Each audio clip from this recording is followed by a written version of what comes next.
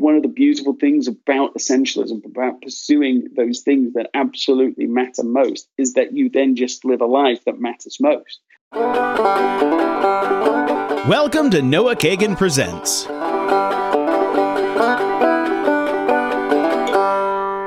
What up, everyone? It's your boy, Sriracha, a.k.a. Rabbi Can't Lose, a.k.a. Noah Kagan. I'm going to give you a warning. This episode will likely change the way you think. It's really messed with my mind. We all know essentialism and prioritizing is important. We know that. We got it. But for some reason, we keep doing too many things, and most of those things don't matter. You know that person who's always busy, but doesn't seem to get shit done? That's what I wanted to solve in today's episode. So in this conversation, I talk with Greg McKeown, who is the author of one of my favorite books of all time, Essentialism. In this conversation, we talk about how to figure out what's essential, different strategies and tactics to stop doing other things that are not important, the difference between it being a king and a king maker, and dealing with success when you finally get it. I can't wait for you to enjoy the episode. Have fun. And I just can feel that like we're just on the edge of this big breakthrough. What do you mean? The temptation right now would be to write the next book.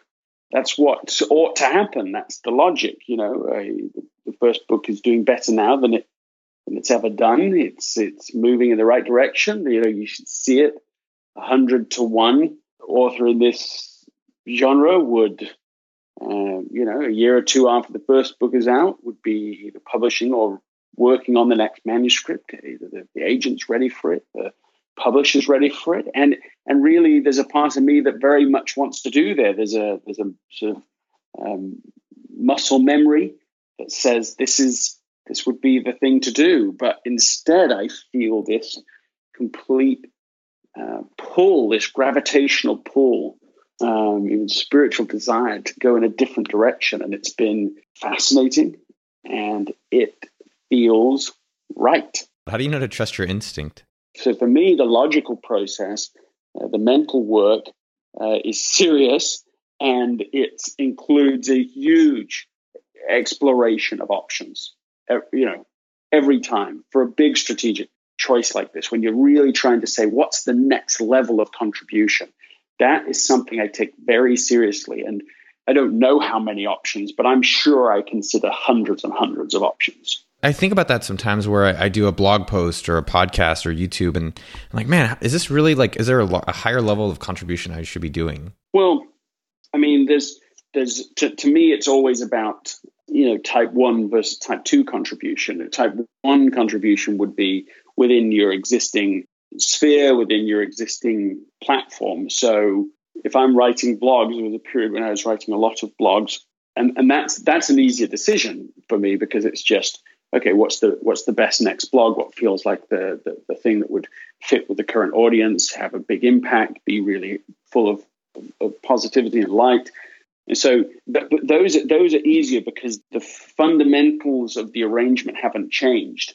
But in type 2 contribution, you're saying the whole point of type 2 conversation discussions is, what's the next level? And by next level, I don't mean just 10% more impact. It's like a full level up. It's 10x, it's 100x, it could be 1,000x, but it's certainly something that breaks the bounds of type 1. And so that's what makes it both worth pursuing. It's an intent that matters, that gets you up in the morning, quite literally up early in the morning to pursue something that matters. And also it inherently will, for absolutely sure, produce obstacles, because, obstacles really are our brain's best effort at explaining what work needs to be done to go from type 1 to type 2. So obstacles aren't something to be avoided. They're not a necessary evil. Oh, I wish it wasn't different. This is our brain's map to us.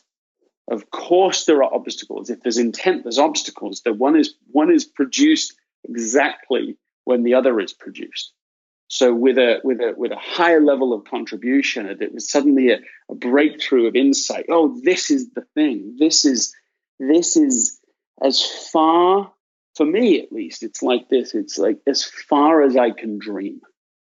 like really real dream. I don't mean just, I don't even mean crazy thoughts. I mean, what's the next big thing that I could feel, I could really, just beyond probably my belief, I would say, just out of reach. And I can point to a few specific examples in the past that are now clearly the game changers. The first one was quitting law school in England and pursuing teaching and writing. That was the first big shift. The second big shift was Stanford Business School.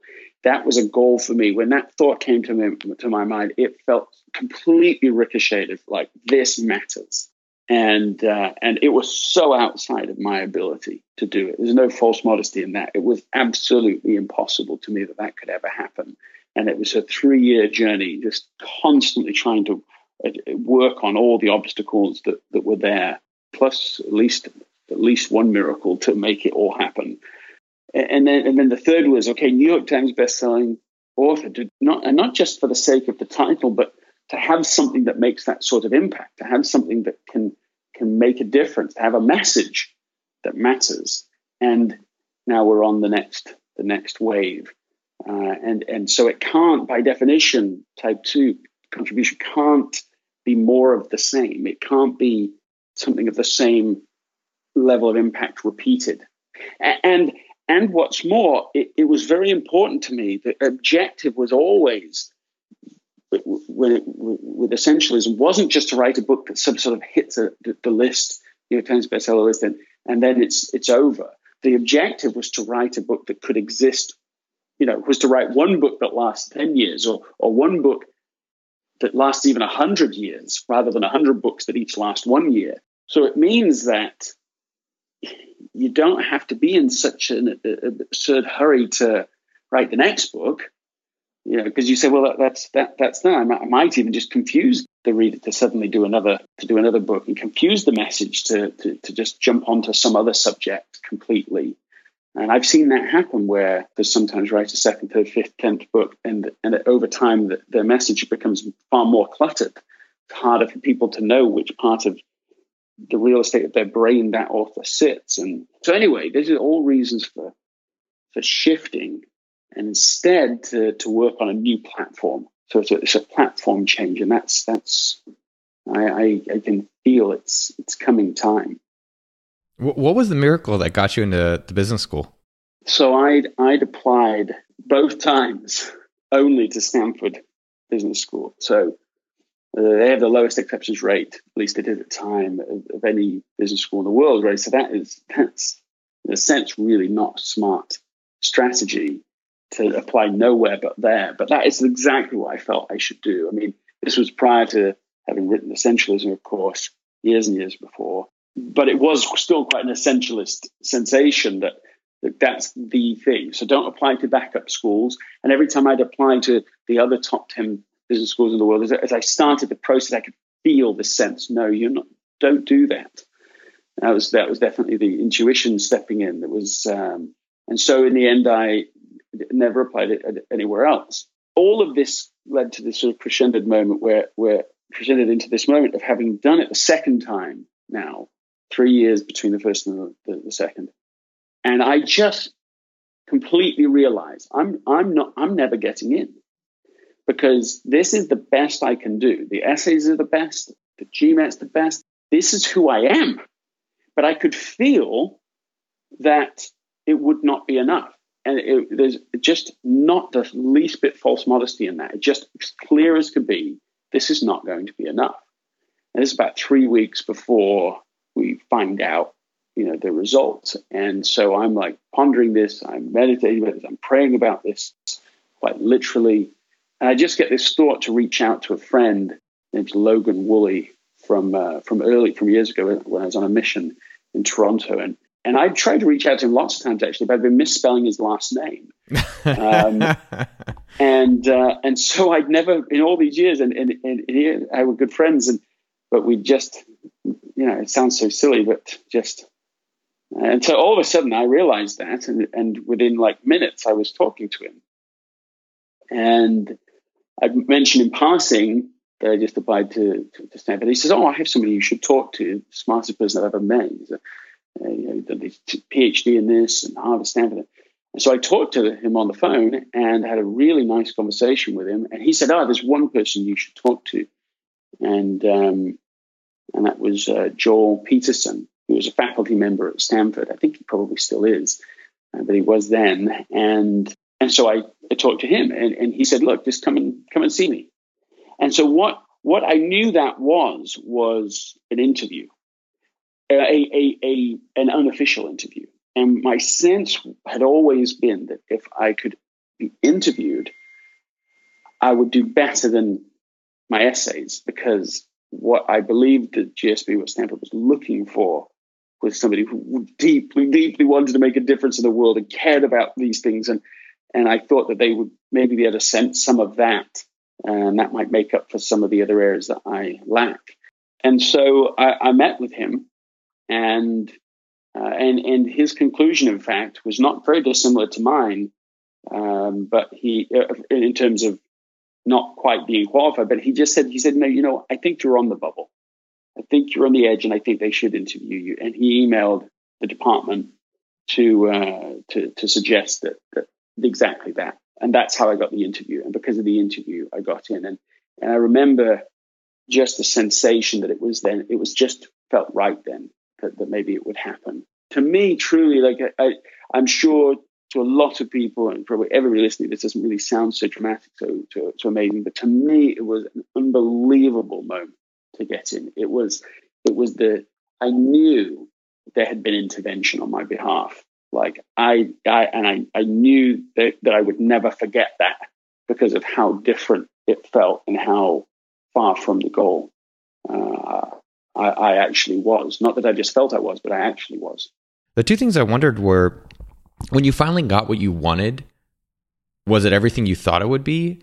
And the precursor question, I just wanted to dive a little bit back into it, is just like, how did you figure out what you wanted? Let's start with the second, because it's the narrative order. How did it get there is a state of constant brainstorm. I was at BYU at the time. I'm happily married, and first daughter on the way, but still constantly asking exactly the same question we've just been wrestling with, which is not what's the next thing, but what's the next level of contribution? What would be significantly beyond where you currently are? And actually, somebody came to church. I've never met the person, but they spoke. They had been asked spontaneously to speak for a few minutes, and they were at Stanford Law School. And that's it. I don't know who that person is. Someday maybe I'll figure out who that is and thank them. But on the way home, talking to my wife, this very common scenario. Hey, what about this? Should we do this? Should we do that? And I said, what if we were supposed to go to Stanford Business School? And as soon as I said it, I could feel that complete confirmation, just like, yes, that is interesting. I love that. And that was what was so different. There were many, many different brainstorms prior, but no, moment of light. 10 out of 10. What you're recommending is that I should start going to church. Probably that. No, I'm teasing. No, but I think it's so amazing, Greg. Yes. Yeah. Yes, but you should. You should. Yes, but you should, but not in the way that you're implying I'm suggesting. But people do need, I think. I mean, there's a whole article that was just talking about the high design thinking. Like they went through all these items. You need to go to a place weekly that inspires hope and faith. But people do need. I do. I won't talk about you. I'll talk about me. I don't know how to think through and live a life of highest contribution without. I don't know how I could even just talk about the last 20 years without that. It has framed, and not just framed decisions. It has produced space to dream, to believe. I mean, a foundational idea spiritually, my faith is that we are taught is that we literally are children of God, that we are that capable, that endowed with potential, enormous potential. And without that understanding that life is a mission and that I was built for purpose. The thing is, when we see people accomplish certain things, we don't realize all of the thoughts that had to come into fruition. And it sounds like what some of your process is you spend a lot of time thinking about it. And I know in your book you talk about that, which is think about it, process it. And I didn't realize it until you even kind of gave the story, and then commit essentially to just the most important thing and go all in on that. This is the pattern. You're exploring broadly. For good or ill, I'm sure I spend 10 times what most people I talk to, 10 times the amount of time thinking about this question. What's your highest point of contribution? What's the next best thing? What's the thing that would be most impactful? What really matters? What's the goal? What's the intent? What's the single thing that would be most breakthrough next? This is a constant, perhaps to a fault, way of thinking for me. But out of it, if you keep the criteria being basically, it's got to be a 10 out of 10 yes. It's got to be really clear. This is the thing. Something that then you have what is necessary, which is to give something else up that you would also like to do. With the Stanford example, it's to give up applying to Harvard or to Columbia or Oxford or Cambridge or the London Business School or Yale, or like all of those are amazing schools and opportunities, right? But I felt that I was supposed to trade that off. Don't even apply. You've got to trust completely in this answer. You've got to go all in. And I remember calling it Stanford or bust. And I felt that with essentialism in writing it, it was essentialism or bust. So this is a very repeated pattern for me. And I definitely see like a funnel experience where you're first exploring very broadly, many, many options. And then that tilts to eventually there seems almost every time to get to a point where there's two remaining options. There's a couple of things in front of you, and you want both of them. I want both of them. And realizing each time, but you must still make a trade-off. If you want the very best, highest option, you're going to have to kill the other. There might be some people out there that are so gifted and capable, or simply more capable than me, which isn't so hard, that they could do both. But it's just not been that way for me. I am confident I would not have got into any of the top 5 business schools if I tried to apply to all 5. I just am confident of that. And the same with the book. There came a point with the book where when I was trying to decide which book to write, there were multiple options. At first, there was a bazillion ideas, and eventually it got down to 2. And one of those ideas was more developed than the other. And I was logically, that was the one to do. And I remember waking up in the middle of the night one time and just not being able to get back to sleep and spending a couple of hours kind of wrestling with this logically, spiritually, prayer back and forth. And I just kept on getting this sense, you've got to write it. It wasn't called essentialism then, it was clarity. It was this as unnamed as the Clarity book. And I just kept on. And the other one was about like designful leadership and it was far more developed. Chapter titles and that kind of thing. And I just kept on feeling this pull to clarity. And so by the end of that evening, I had committed, which means I had made the trade-off. You haven't committed until the trade-off is made.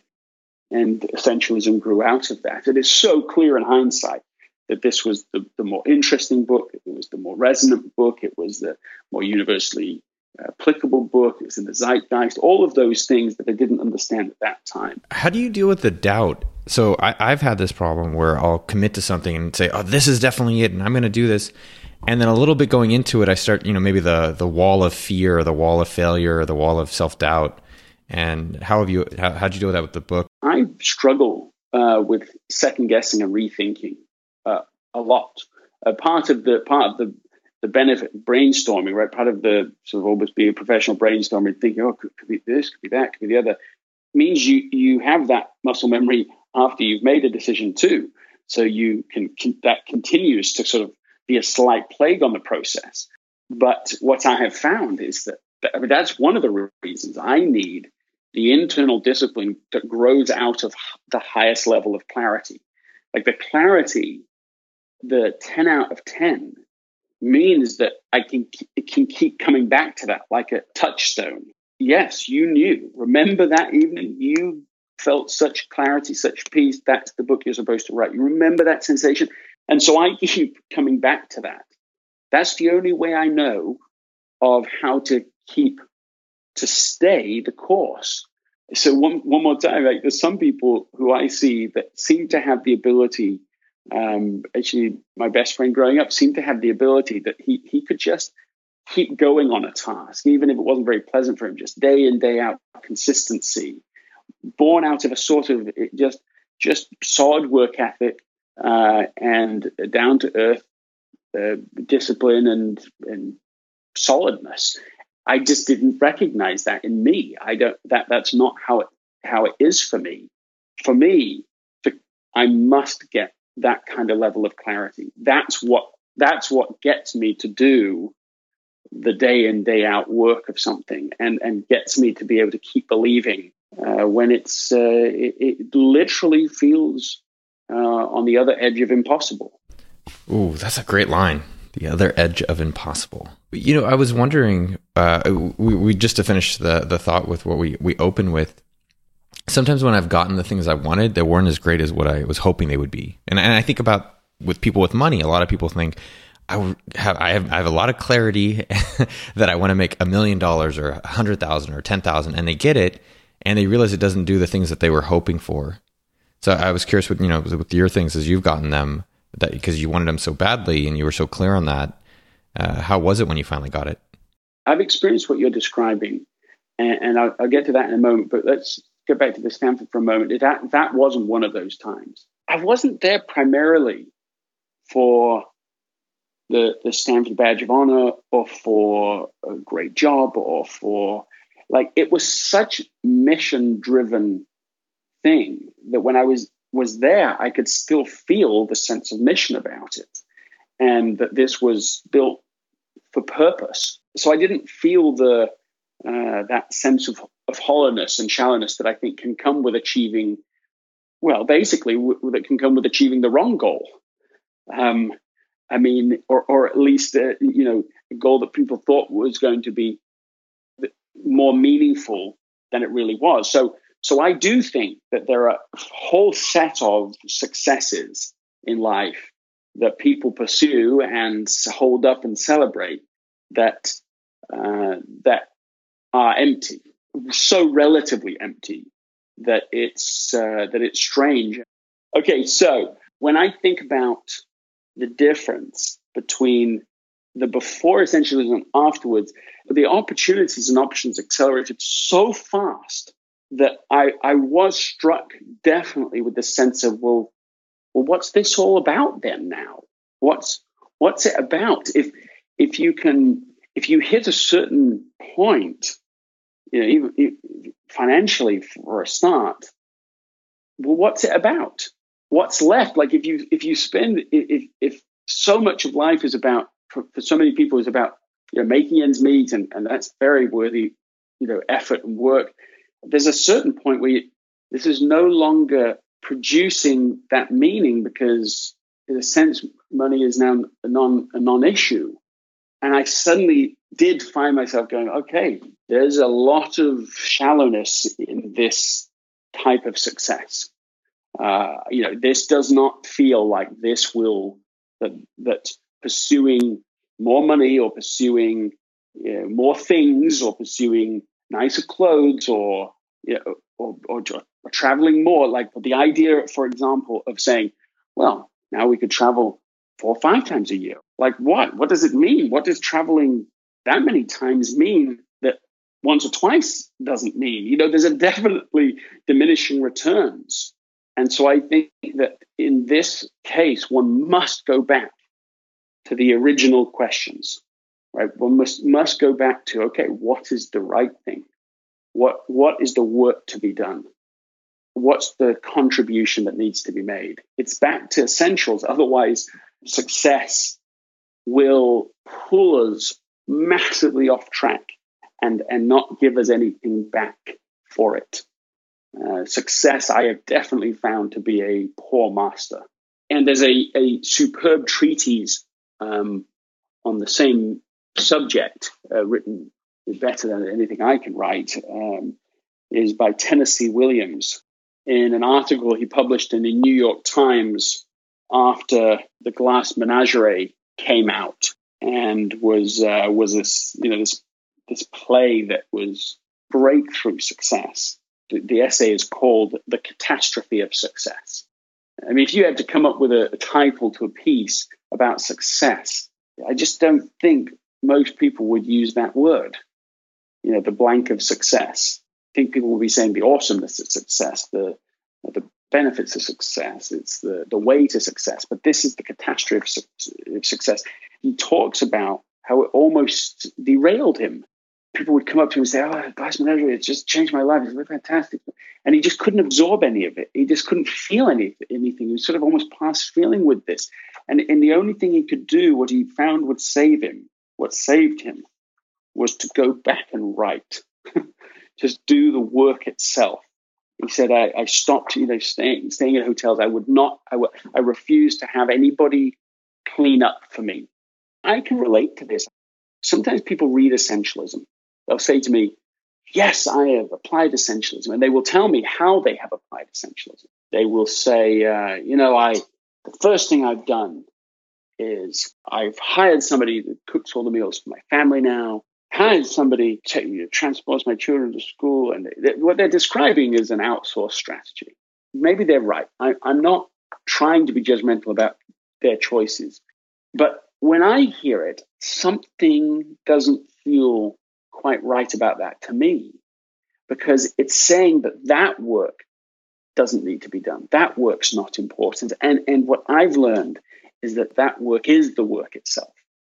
That making food together with my family and then eating it together and then clearing it away together is the work.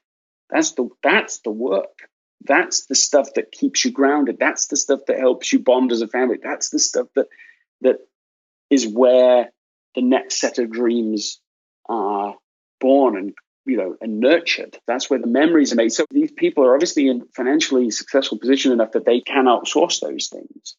It's to be careful to not outsource the actual essential work. It might be the more boring work, or it might be the hardest of the work, but to be careful not to, that's really what Tennessee Williams had started to do. He's staying in hotels all the time. Someone else is making his food, cleaning everything up, making his bed, doing all of this. And he just said, there's something suddenly seemed so vacuous about this. It's interesting because in my personal time, I've been spending my time doing podcasts, blogging, YouTube, and then 2 side software projects.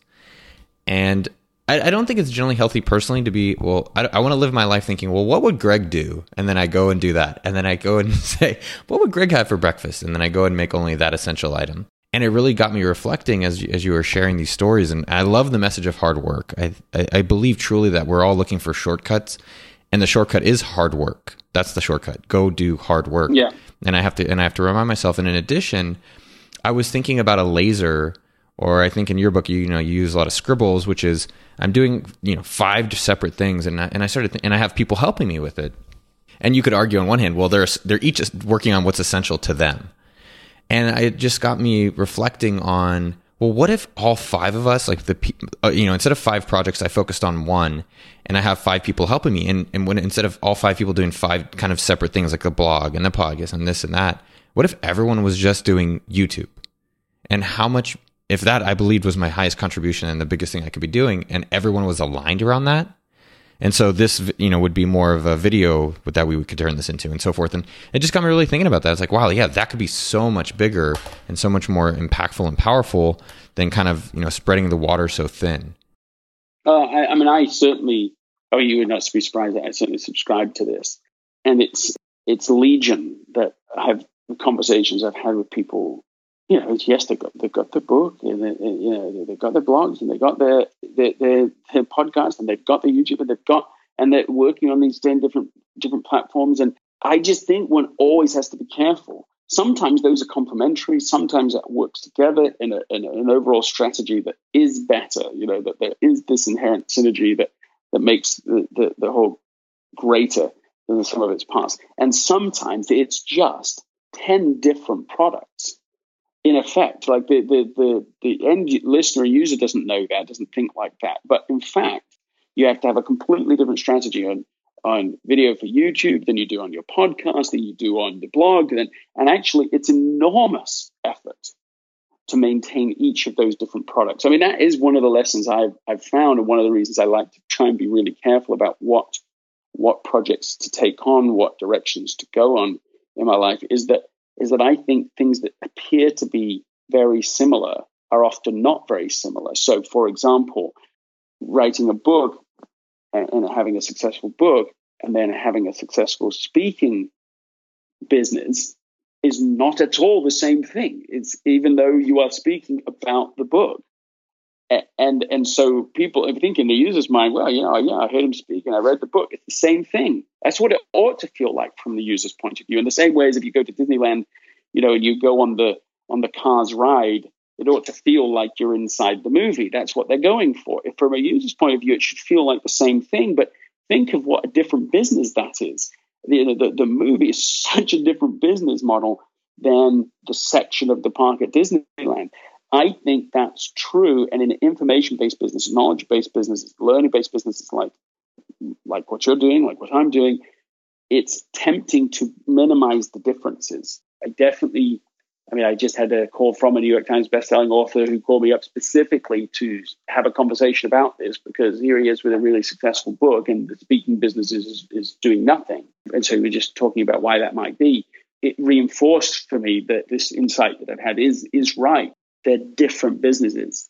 And so by parallel, metaphor, I think a lot of people listening today, there are all sorts of options that overlapping with other work that they do, and so that they can make the connection in their heads as to why they would do project B, C, and D because they're doing project A. But in fact, they're completely different initiatives. They're massively different. And so they ought to be treated differently. The cost of them is far higher than is originally obvious. And so for me, among other things, I don't do any coaching. I don't do any consulting. Those are two obvious businesses one should do. I've been the most against doing workshops, essentialism workshops, for ages. It's not the keynote. It's a completely different business. All right, I've got 5 things. We'll just do the rule of 5. And you know what was funny, man? I will tell you, I struggled when I was. We've talked a bunch of times, and I was like, I should just come with one essential question. I was like, I should just ask only one question, and then that will be the only one that matters. And I actually struggled because there were certain things I just really wanted your take on, and I wanted to share some of your messages that I thought are so powerful. Okay, but if you did have one question, what would the one question have been? I should push you. Good for pushing me. I should have said right from the beginning. I should have said, you get one question, make it count. The one thing we talked about last time that I've been thinking about a lot, I'd love to hear your thoughts about the king versus the kingmaker. I thought that was such a unique opinion about some people want to be creating the product and some people want to be promoting the product. And I thought that was a unique thing that, you were talking about Oprah and major versus minor. Can you, refresh me and then everyone else about that and what your thoughts about being a king versus kingmaker or queen versus queenmaker? Well, I mean, first of all, it's just a helpful way of thinking. Is somebody a king or a kingmaker? There's so many amazing professionals I've met who are kingmakers, right? They're the reason that the outward facing person can do what they do. And that's true at every field of endeavor, right? It's true for political leaders, prime ministers and presidents and literal kings, right? They can't do what they do without these other people. And there are these other people whose own mission is, and they feel their mission is not to be the face of the operation, that is not where they feel centered at home and making their highest contribution. So I think that is a distinction to figure out, do I want to be I'm supposed to be the king of something or the kingmaker of something? And as I was grappling with that years ago, I suddenly realized, well, there is another alternative, which is to be the king of the kingmakers. There are roles for people like this. I mean, I think if I remember the conversation about Oprah, right, is that she's gone through a sort of transition this way, where she's the king, the queen of her own show, 25 years, making this tremendous impact around the world, and then all of a sudden reaches a point where the next level of contribution for her is to create a platform for other people to create their shows and to be the face of those shows. And it's a long, tough journey to build that new platform, as we can observe and as she's observed. But that's sort of a next level of contribution still. And I still love that. I still think it's a helpful way of thinking. For me, it was like, do I go work on software products, or do I go work on content and promoting people's products and promoting people like yourself? And you actually commented, which I thought was interesting, with Oprah, where, you know, she's done these shows and she recommends books, but she's actually never really sold a best-selling book herself. She hasn't written these books. Yeah, I mean, you know, she has published books, and I don't know the numbers involved, but clearly there have been books that she has recommended that have been more successful than any book that she has written. So her sense of what I'm supposed to do isn't, I got to go write that best-selling book. It's, I want to use the platform of television to launch all these other ideas, and that's liberating. So where did you come down on this? What are your thoughts? I've been thinking about, where do I want to be making products, or do I want to be promoting? And I like promoting. That's where I am right now. It feels right. And it feels like there's other people within the organization and in my life that are making the products, and that's essential to them. And now, even within that level, it's like, well, I do believe YouTube, to me, is really the calling of sharing messages of myself that I'm interested in, or other people's messages. And I just like that I had time to reflect on it and how you help frame it for me. For a lot of people listening, Greg, and everyone knows essential is important. There's certain things that we all know. Right? And like, if you tell someone like, hey, just focus on what's important, they're like, yeah, of course, I only do the most important. Or people are like, I'm really busy, I only get, I get a lot of things done. I'm like, how come I don't really seem, and nothing seems impressive? And so everyone, I think, gets it. But what I always like to encourage for the audience is, what is something that they could do today to learn how powerful essentialism can be? I think that what people should do is go the opposite way. I think they should go through a thought experiment to push non-essentialism to its absurd conclusions. So it's not a doing thing. I'm not asking them to suddenly go and do one thing to discover essentialism. It's a sort of do, right? It's a mental do. Just embrace non-essentialism with a vengeance. This is funny. I was at LinkedIn teaching. This was early on after the book came out, and we had lunch right before. Sitting next to a woman, she said, no joke, my New Year's resolution this year, so this was about 4 months before I was there, my New Year's resolution was to say yes to everything. No joke. And I just thought this was like delightful, right? Like delightfully ironic moment as she's in this essentialism luncheon. And I said, well, what happened? And she's like, well, it's like almost a breakdown. Just a course massively overstressed. I mean, just to hear a description of what a say yes to everything life looks like helps us to see the madness of it all. Just try and do everything. I was at a keynote just this last week where I was with a room of very brilliant people, and they were sort of in between, and some of them definitely weren't buying into essentialism. Like, they had achieved so much in their lives from really sacrificing a lot that they didn't recognize. First of all, they didn't recognize they'd been essentialists in lots of ways. But they also just thought, well, no, the answer is that we just need to do more. And so instead of trying to argue for essentialism, I just went there with them and I said, okay, well, let's just assume that non-essentialism works and it's perfect. You have no trade-offs. You have nothing. Let's just take it all the way. Never sleep. Never stop. Never say no. Do it all. Push the limits. See how much you can do. You're bound to break through to the next level of success.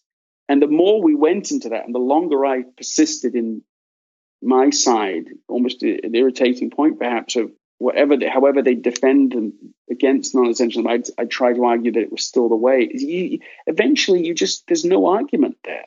You recognize that life is inherently trade-off experience. And from that point, we were able to build a little step further, a little bit more of the bridge. Well, if you do face some trade-offs, if there are some limits, how do you handle those inherent trade-offs and limits? What do you do? And one of the people was honest in saying, well, I think I just sort of react all day long. I just get up and I'm just reacting and responding to whatever the people want or need, and that's That's what I do. That's my strategy. Reaction is my strategy. And so then we were able to take that inch more after that and to say, well, is that the most wise and humane and kind way of handling those trade-offs? Is it possible that a more deliberate strategic approach would produce better contribution for you and for all the people around you?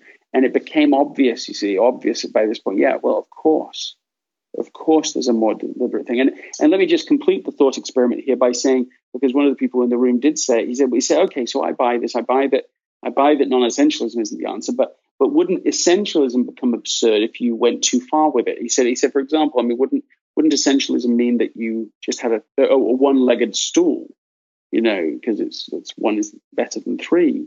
And I said, well, only if I'd written a book called Oneism, only if the point is one, which of course is absurd, would be absurd, but I didn't. I wrote a book called Essentialism. And so the question is can you live a life that's too focused on what's most important? No, I don't think so. I think even if you take it to the absurdist level, one of the beautiful things about essentialism, about pursuing those things that absolutely matter most, is that you then just live a life that matters most. There isn't, most of the ideas I've ever worked with or come to care about or love or believe have a point at which you go, okay, that's now too much. Don't go too far with it.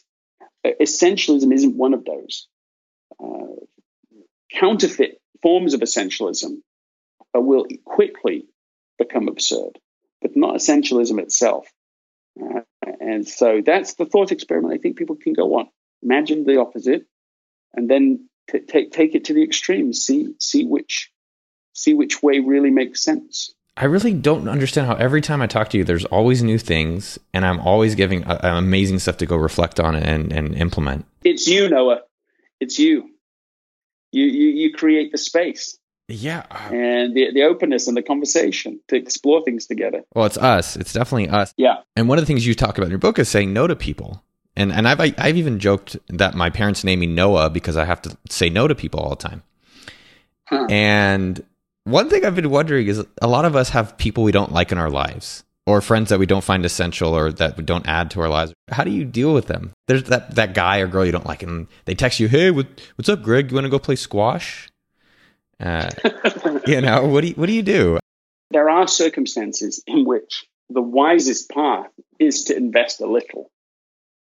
Yeah, that a little bit can be a lot cheaper than nothing. Okay. So, for example, if there's somebody you just think, oh, this person, they're always emailing me, they just drive me a bit nuts. Yeah, you can ignore them completely, but actually that takes quite a lot of attention. You have to okay, I'm not going to respond. I'm just going to deal with that awkwardness. I'm just going to, there's a cost to nothing, to doing nothing. So I've found that a little bit, right? To simply say, okay, there's this person, to respond with a quick email, a tiny email within, there's a great little idea in Adam Grant's book, Give and Take. I think the most practical single idea, in fact, I would say in that book is the 5-minute favor. And you say, okay, I'm just going to allot a certain amount of time to certain activities.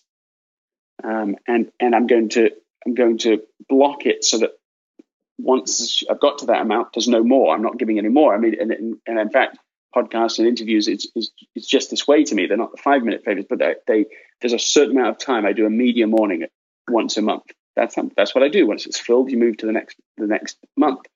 So there's always just enough of it, but never too much of it.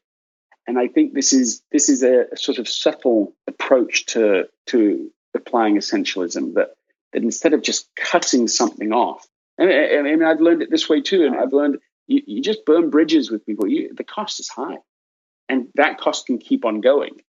Whereas to just keep something in a sort of reasonable, disciplined, small element of maintenance can be far, far less expensive. So that's something I've learned. You're doing the TV stuff now, right? Yeah, that's the thing. And it's been, it was last summer that I decided not to do the book, time, I was still trying to straddle it, ironically, do the next book, do the TV show. And as a result, I was feeling very awkward about the book because I really wanted to do it, but could feel it wasn't the right thing. So that was like kicking against, something I sort of knew and trying to force it. And then on the TV front, it meant that I was making just very little progress because just the maintenance of life, right? The speaking, the media call like this, just the ongoing work of life consumed an enormous amount of space. So let's say there's 20% remaining for the next thing where you're investing in the next breakthrough. Well, that was being split between these two things. It meant that there's hardly anything left for an area TV show that I know nothing about. So you're trying to get up to speed and move forward on something that you don't really have time to do. And it's pretty uncomfortable because you don't know how to do it. And the chance of failure is so high. And that was where I was last summer. And it just felt very clear, very similar to these other parts of this conversation today. You've got to trade off. You can't do both. And you've got to make your choice. And the right choice is to do a television show. And so I quit. And it was right after that literally within days, if I recall it right, that Steve Harvey read Essentialism and blogged about it and said, this book has changed my life. And what's most important about that is that if I had not made the strategic trade-off days before, I would hardly have noticed it. I'd have gone, oh, that's an interesting moment. That's a sort of just cultural cool thing, and moved forward. But because of the decision, I could now see that was more than just a blog. Hey, let's just explore if there's more that could be done here. I just finished the fourth episode with him, the fourth appearance with him, where we're doing now Essentialism life makeovers for people in his audience. And this is like materially completely different than 6-9 months ago. And then it's simultaneous to this, WME, which is one of the two largest talent agencies in movies and TV, an agent there reached out to me, hey, will you come and speak on Essentialism at our annual retreat? And so I did that. And so suddenly there's agents, there's a relationship, an ongoing relationship with Steve Harvey and his show, and there's a producer now that wants to do a show. And I don't know if any of this will amount to any more. This is a real life, present exploration and mission and endeavor. But I am witness to, I think, a miracle, right? To me, it's an unbelievable power to see the difference between following that guidance, that prompting, or not following it. And if I had tried to carry on doing both, I am confident that none of this would have happened in television. And when I think that that's sort of 6 to 9 months in this 20% space, that's the path, and we're hopefully on to. I can sense that some things will come together. So I'm sure it will take a long time and lots of failure along the way, but it still feels like the right journey. So that gives you fire for the deed. I hope you get everything you want along the way as well. A pleasure as always. Same here, Greg. Well, that's a wrap. I hope you loved this episode as much as I did. Number one, if you love this episode, go give Greg McKeown some love on Twitter or go buy his book, Essentialism. Number two, text a friend you love him. Just say, hey, yo, bro, or hey, friend, or amiga. I hope you're doing well. Number three, give me feedback on Twitter at Noah Kagan, NOAHKAGAN. I love hearing from you. I even love when you say hi at a pizza place, wherever it is. Number four, have a spectacular day. What's your favorite vegetable?